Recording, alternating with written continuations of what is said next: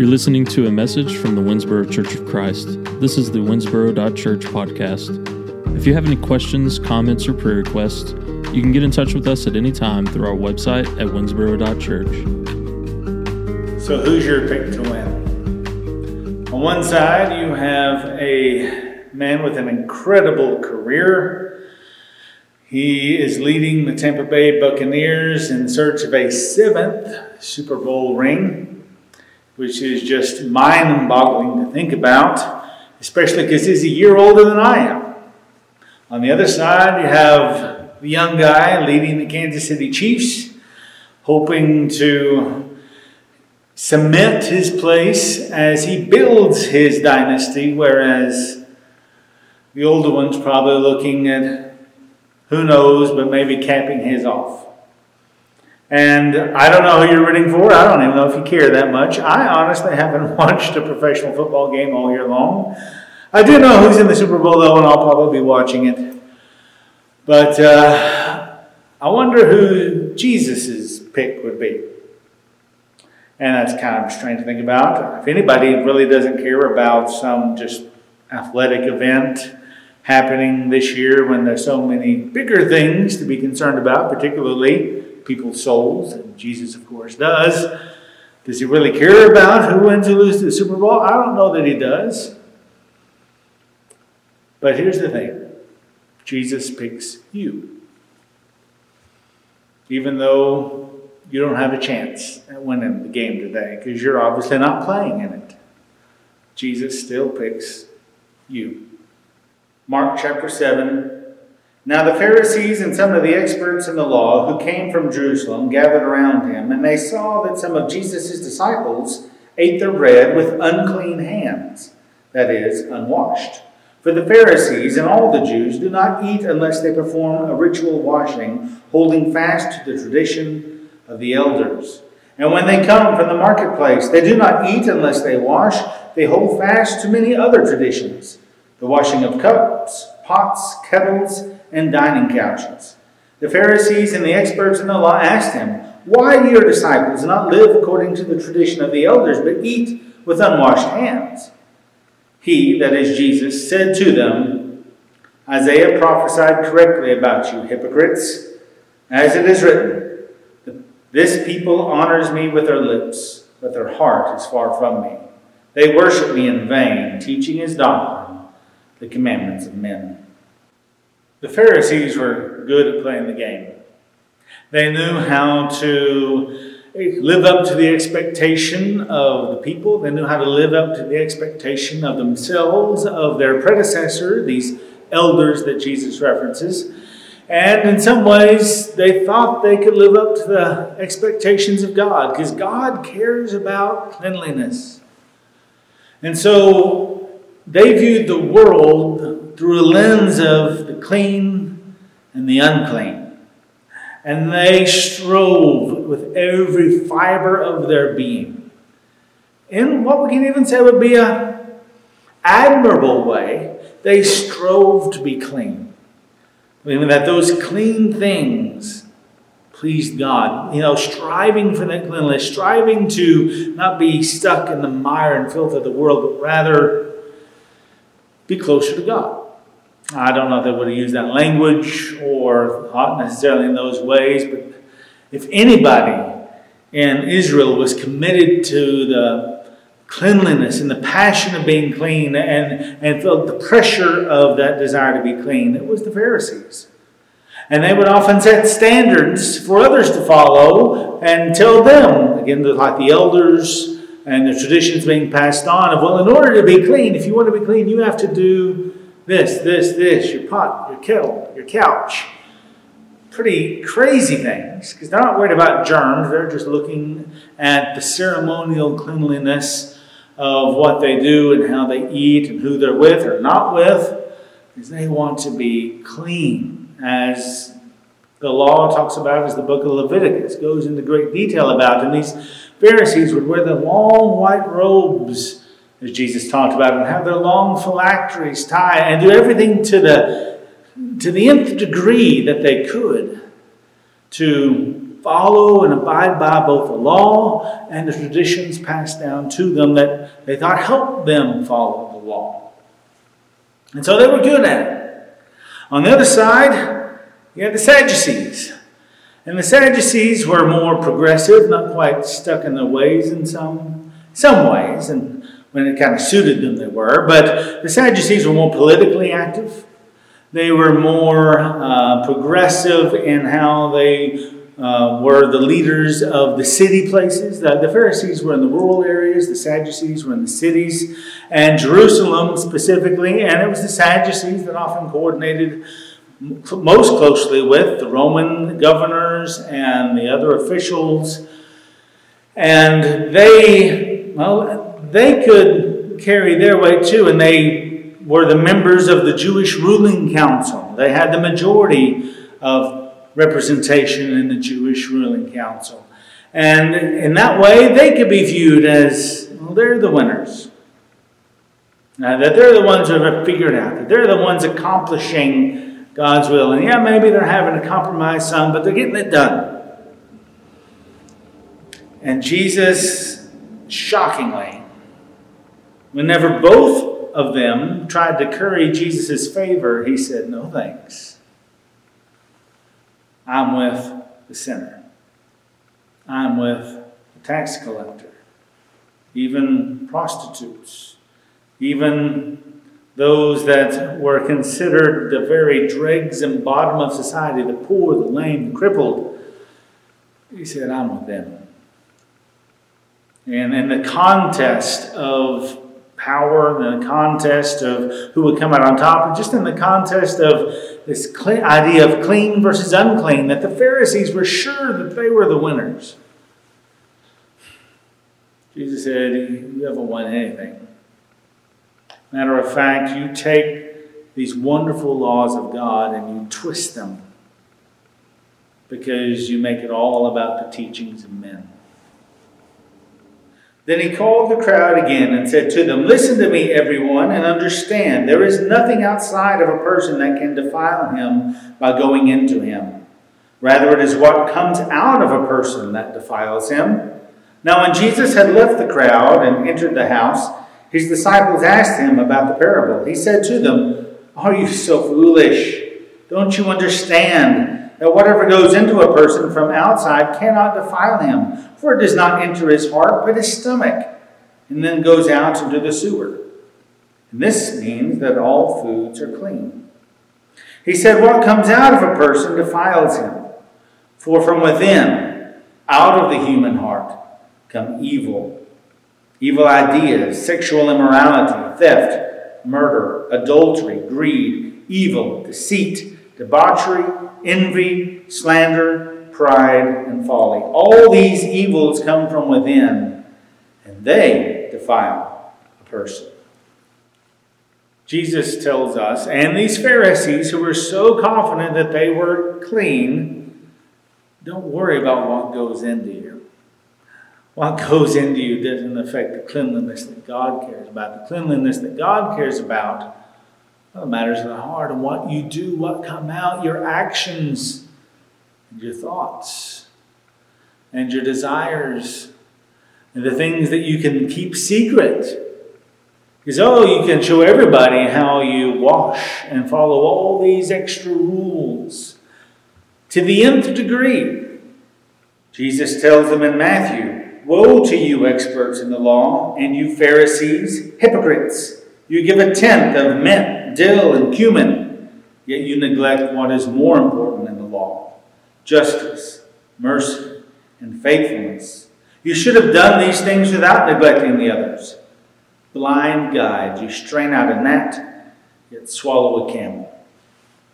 Focus on all these little aspects of being clean. And you think that somehow in doing those things you make God happy? Do you please the Almighty? What the Almighty cares most about, you're neglecting the weightier matters, the more important things, the things in your heart. And where the Pharisees could look down on all the losers. Because they were clean and everybody else wasn't quite as clean. And some were just downright unclean. They would look down on all the losers. And they puffed out their chest and knew that they pleased God. Well, actually, if Jesus was picking a side, if Jesus was picking the one that he was behind, he was with, that he was for, that he was rooting for, it's not these who thought that they were clean.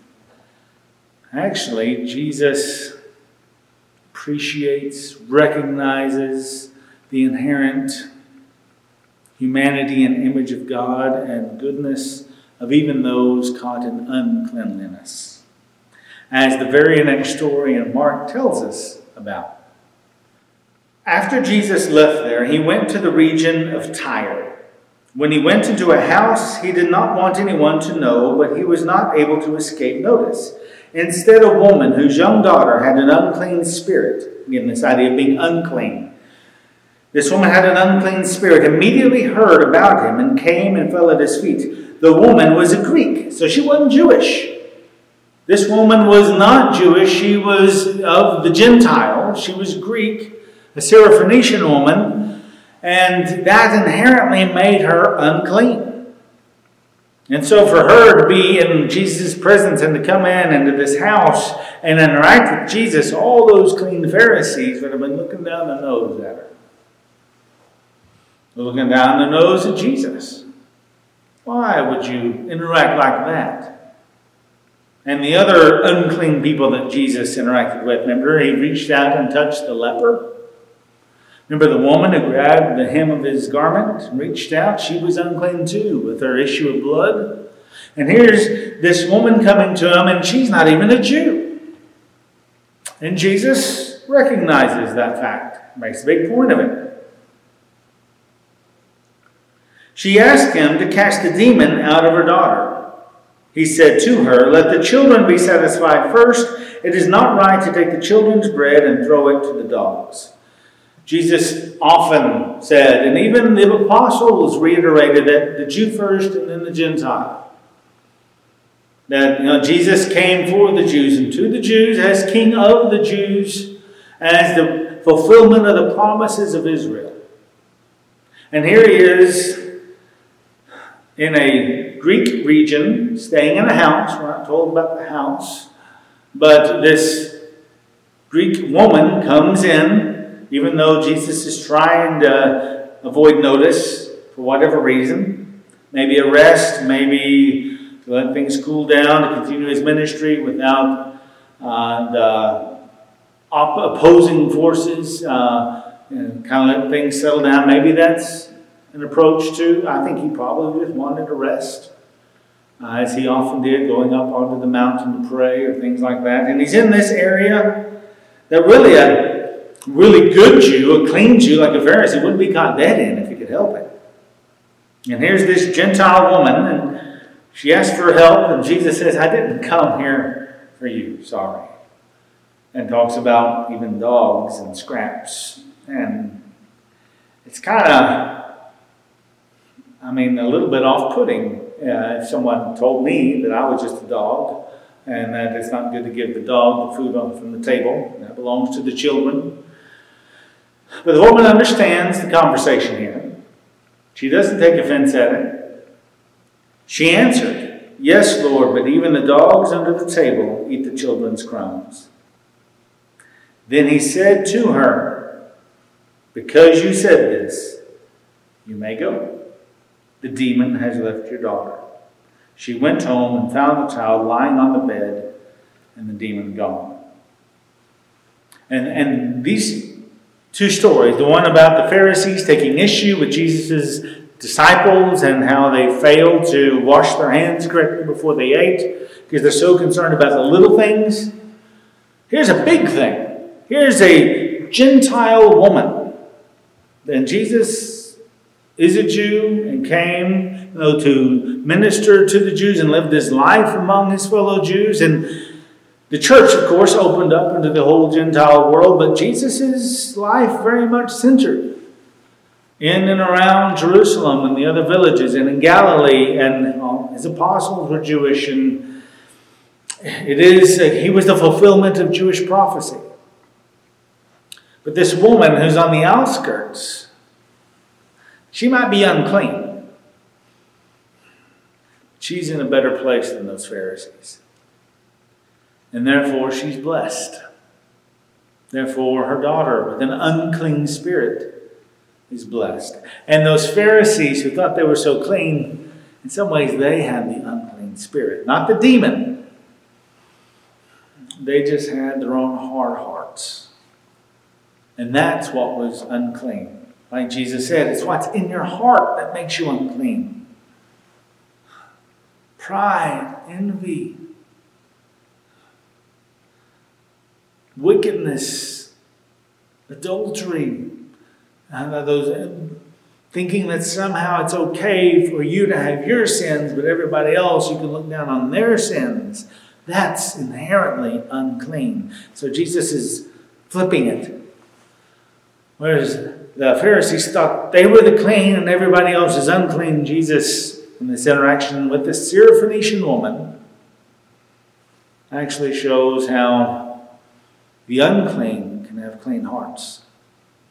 People with mistakes, people in wrong circumstances, people outside of even what we would consider the kingdom of God, as this woman was, outside of the Jewish nation before the kingdom of God was opened up through the gospel of Jesus that went out to all nations. That hasn't happened yet. And so she is outside. She's less than. And yet Jesus is showing, no. If Jesus had to pick a winner, he picks her. Luke chapter 18. Starting in verse 9, Jesus also told this parable to some who were confident that they were righteous and looked down on everyone else.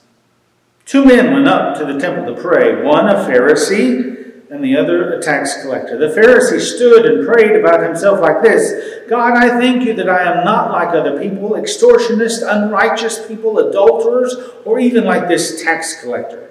I fast twice a week. I give a tenth of everything I get.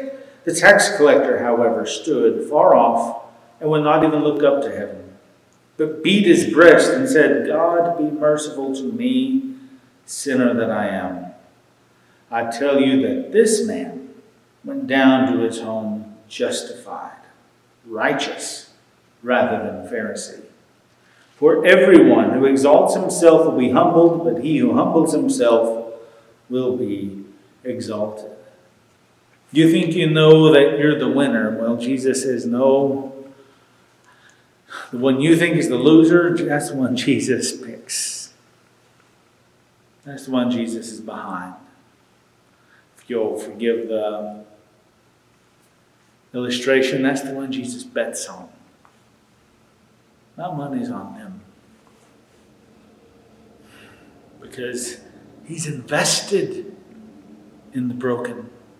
He doesn't mind investing in the broken and the unclean and the struggling and the sinful and the hurting. Because he knows that his Spirit can heal. He knows his Spirit can transform as long as there is humility. When there's humility, God can work. When there's not humility, when there's pride and confidence, that's how we quench the Spirit. That's how these Pharisees quenched the Spirit and never got the Spirit in the first place. Not that all Pharisees are bad. There's some good ones, and there's some that joined the early church, we see in the book of Acts. And like Nicodemus, who came to him at night. He was a Pharisee too, so I don't want to condemn the whole group, but Jesus does point out their collective flaw of pride. Is out of all the flaws of everybody here, that's the one I can't work with. That's the one you've got to fix if you want to come to me and receive what I have to heal. Because you have to realize you stink. I know today is all about football and you're looking forward to the big game. And I want to tell you a story about basketball. I played basketball my freshman year. I played football all the way through, so I'm a football guy too, and I do love it. I love playing it more than I love watching it. But I play basketball too. Here's the thing though, I did okay in football. I was a starter and I was a lineman, and we won our district my senior year and junior year. And I felt like I was pretty competent. Basketball, on the other hand, I liked it, but it didn't like me. When I was real little, my dad worked with me to play basketball. When I was in little dribblers, and so I was just elementary age, and one thing that my dad did was teach me how to dribble with my head up. So all the other kids that, first, second grade, they're dribbling like this, their head down. Well, I could dribble with my head up. Because my dad had spent hours working on it. And I'm pretty decent at it. And so in first and second grade, little dribblers, I was the point guard. I was the starting point guard on my little dribbler team. And we did okay. And I could shoot, as good as the rest of the kids too. But if anything, I could just dribble with my head up and see who I needed to throw it to. And I was ahead of the curve. Unfortunately, my skill level did not progress from the time I was in the first and second grade to the time I was a freshman in high school. So dribbling with my head up suddenly wasn't quite so impressive. And actually, in my freshman year, the coach suggested that I find something else to do with my time rather than be on the basketball team. It was a small school. I didn't get cut because there weren't enough really to worry about cutting people, but I was riding the bench pretty well. I was keeping that bench really, really warm for all the other players. And I just enjoyed practice. I did. And in some ways, I kind of wish I would have stuck it out, even though the coach suggested that I do something else. But I took his advice and went off and did track instead, track and field, and threw the shot put. But my basketball skills are less than wonderful. I'll still play. If you want to play a pickup game basketball, I'll come. Just don't expect too much. I can dribble with my head up, okay? I might not be able to do a whole lot more, but I can dribble with my head up. And there's the basketball season kicks up. This year again that's strange and out of sorts. But as we look forward to basketball, I'm not going to win the NCAA championship because I'm not even going to play. I'm not going to be the NBA MVP because I'm not even going to play. And if I even tried to step foot out there onto any of those courts, I would be obliterated. But if I stepped out there with humility, Jesus would say, I pick him. And everybody else might laugh. Those Pharisees probably laughed. What in the world? That guy stinks. Jesus would actually say, and so do you. You don't know it. You can't smell your stink because it's the stink of pride. And I'd much rather have somebody that's clumsy, can't shoot, can't pass, can't even dribble all that well. Not even close. But if we are humble, like this Syrophoenician woman teaches us to be, Jesus says, I'm with you. And I'll stick with you. Jesus is not a fair weather fan. Jesus is in our corner as long as we realize we need him every single moment of every single day. And it's not our place to look down and judge or to criticize others who aren't quite doing things the way that we would approve of. They don't need our approval. They just need Jesus. And if they're humble, Jesus says, I'm here behind you too. Just follow me. Turn. Follow me. And it doesn't take skill. It doesn't take success. It doesn't take all these ways that the world would classify us as winner or loser, clean or unclean, and modern standards, whatever those might be. Jesus says, you just follow. You step where I step. You walk how I walk. We'll get there. And we will succeed unto eternity. We'll win I'll win for you. Just stay with me and leave your pride and your arrogance and your hard heart and your the way that you justify your own actions because you think you're better. Leave all that behind. Drop that.